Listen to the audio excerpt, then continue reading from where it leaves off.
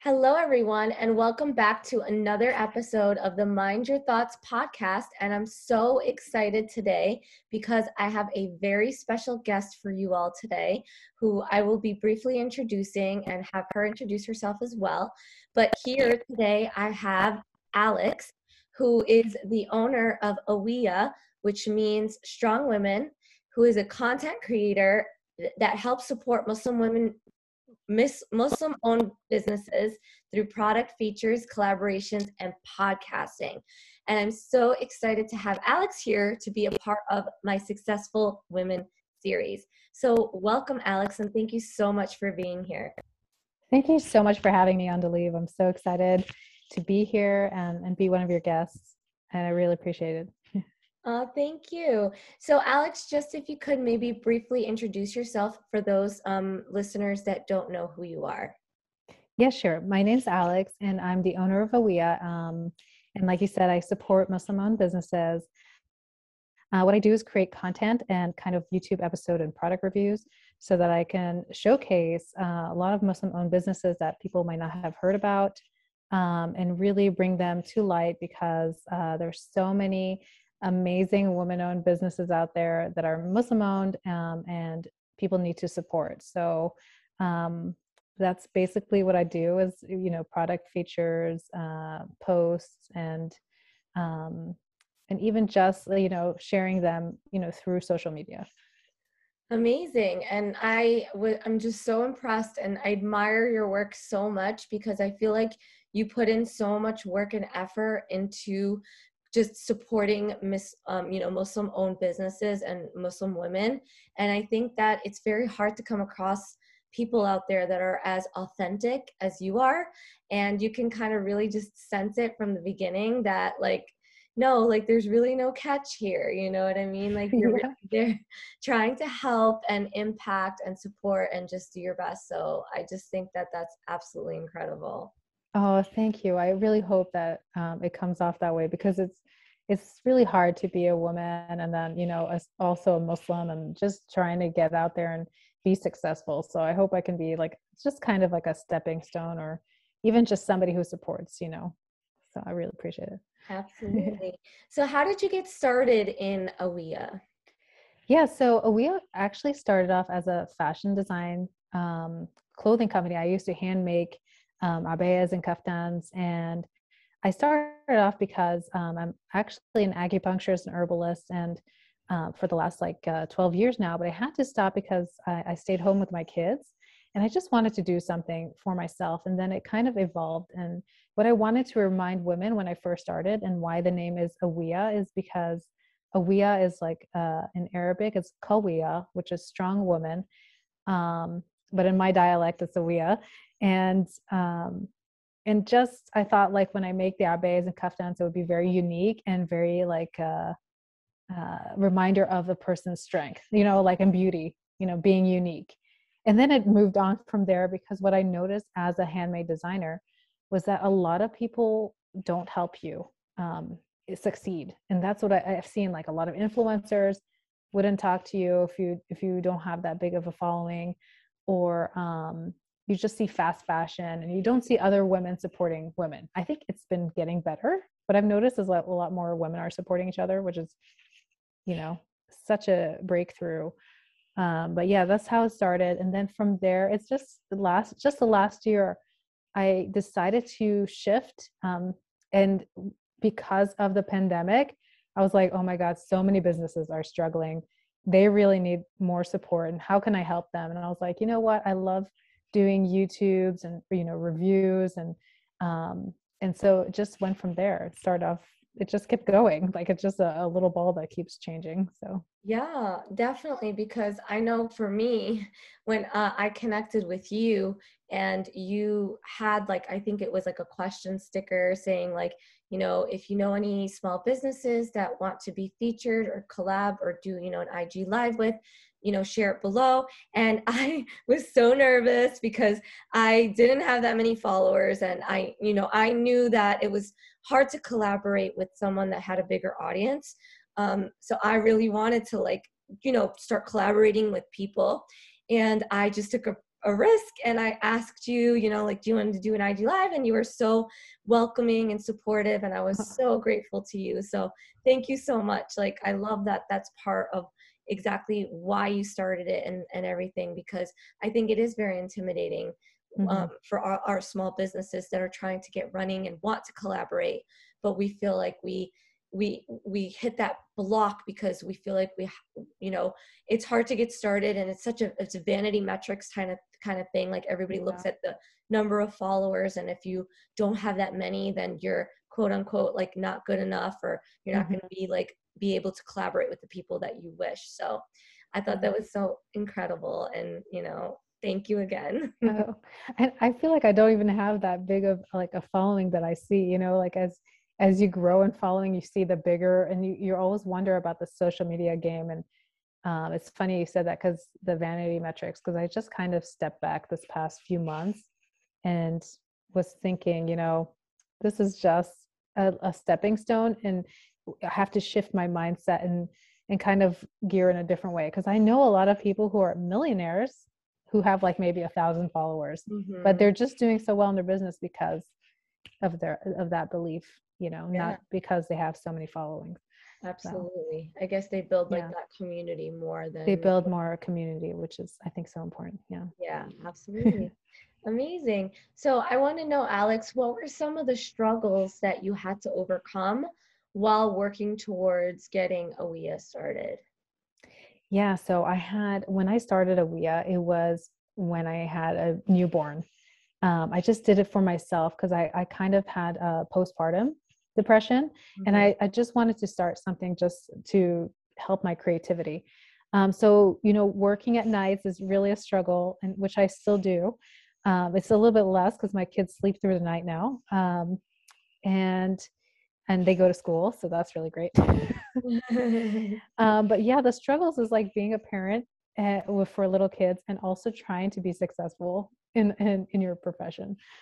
So I think it's a big struggle for a lot of people. Absolutely. And I feel like even as they get older, like now, you know, how old did you say your children were? Yeah, my daughter's 3 and I have a 6-year-old son. So they're still relatively small. Yes. Yeah, definitely. How do you feel like you manage those down days? So when you are in your, you know, working towards Awea, like how do you manage your mindset and those struggles and those days that you really don't feel like doing much, or those weeks that you feel like you don't really feel like doing much? Like, you know, how do you get through that? Yeah, so in the beginning, I wouldn't be able to get through that. It was very stressful for me, and I kind of get upset at myself that I didn't complete something, or I would stay up so late that it's like you do so many mistakes at night versus like waking up in the morning and sleeping well and waking up in the morning.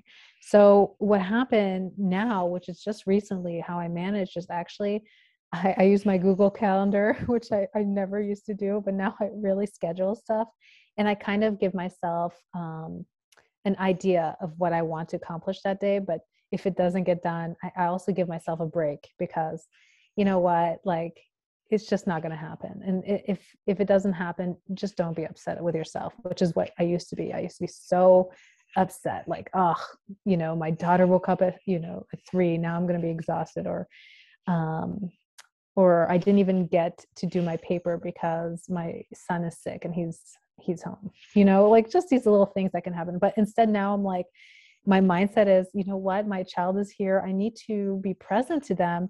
They're only young ones.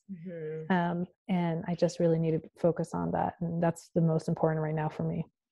Absolutely. I think compassion and grace has been such like a game changer for me as a busy mom as well. Like, and I definitely think it's a mindset shift that we have to work on shifting.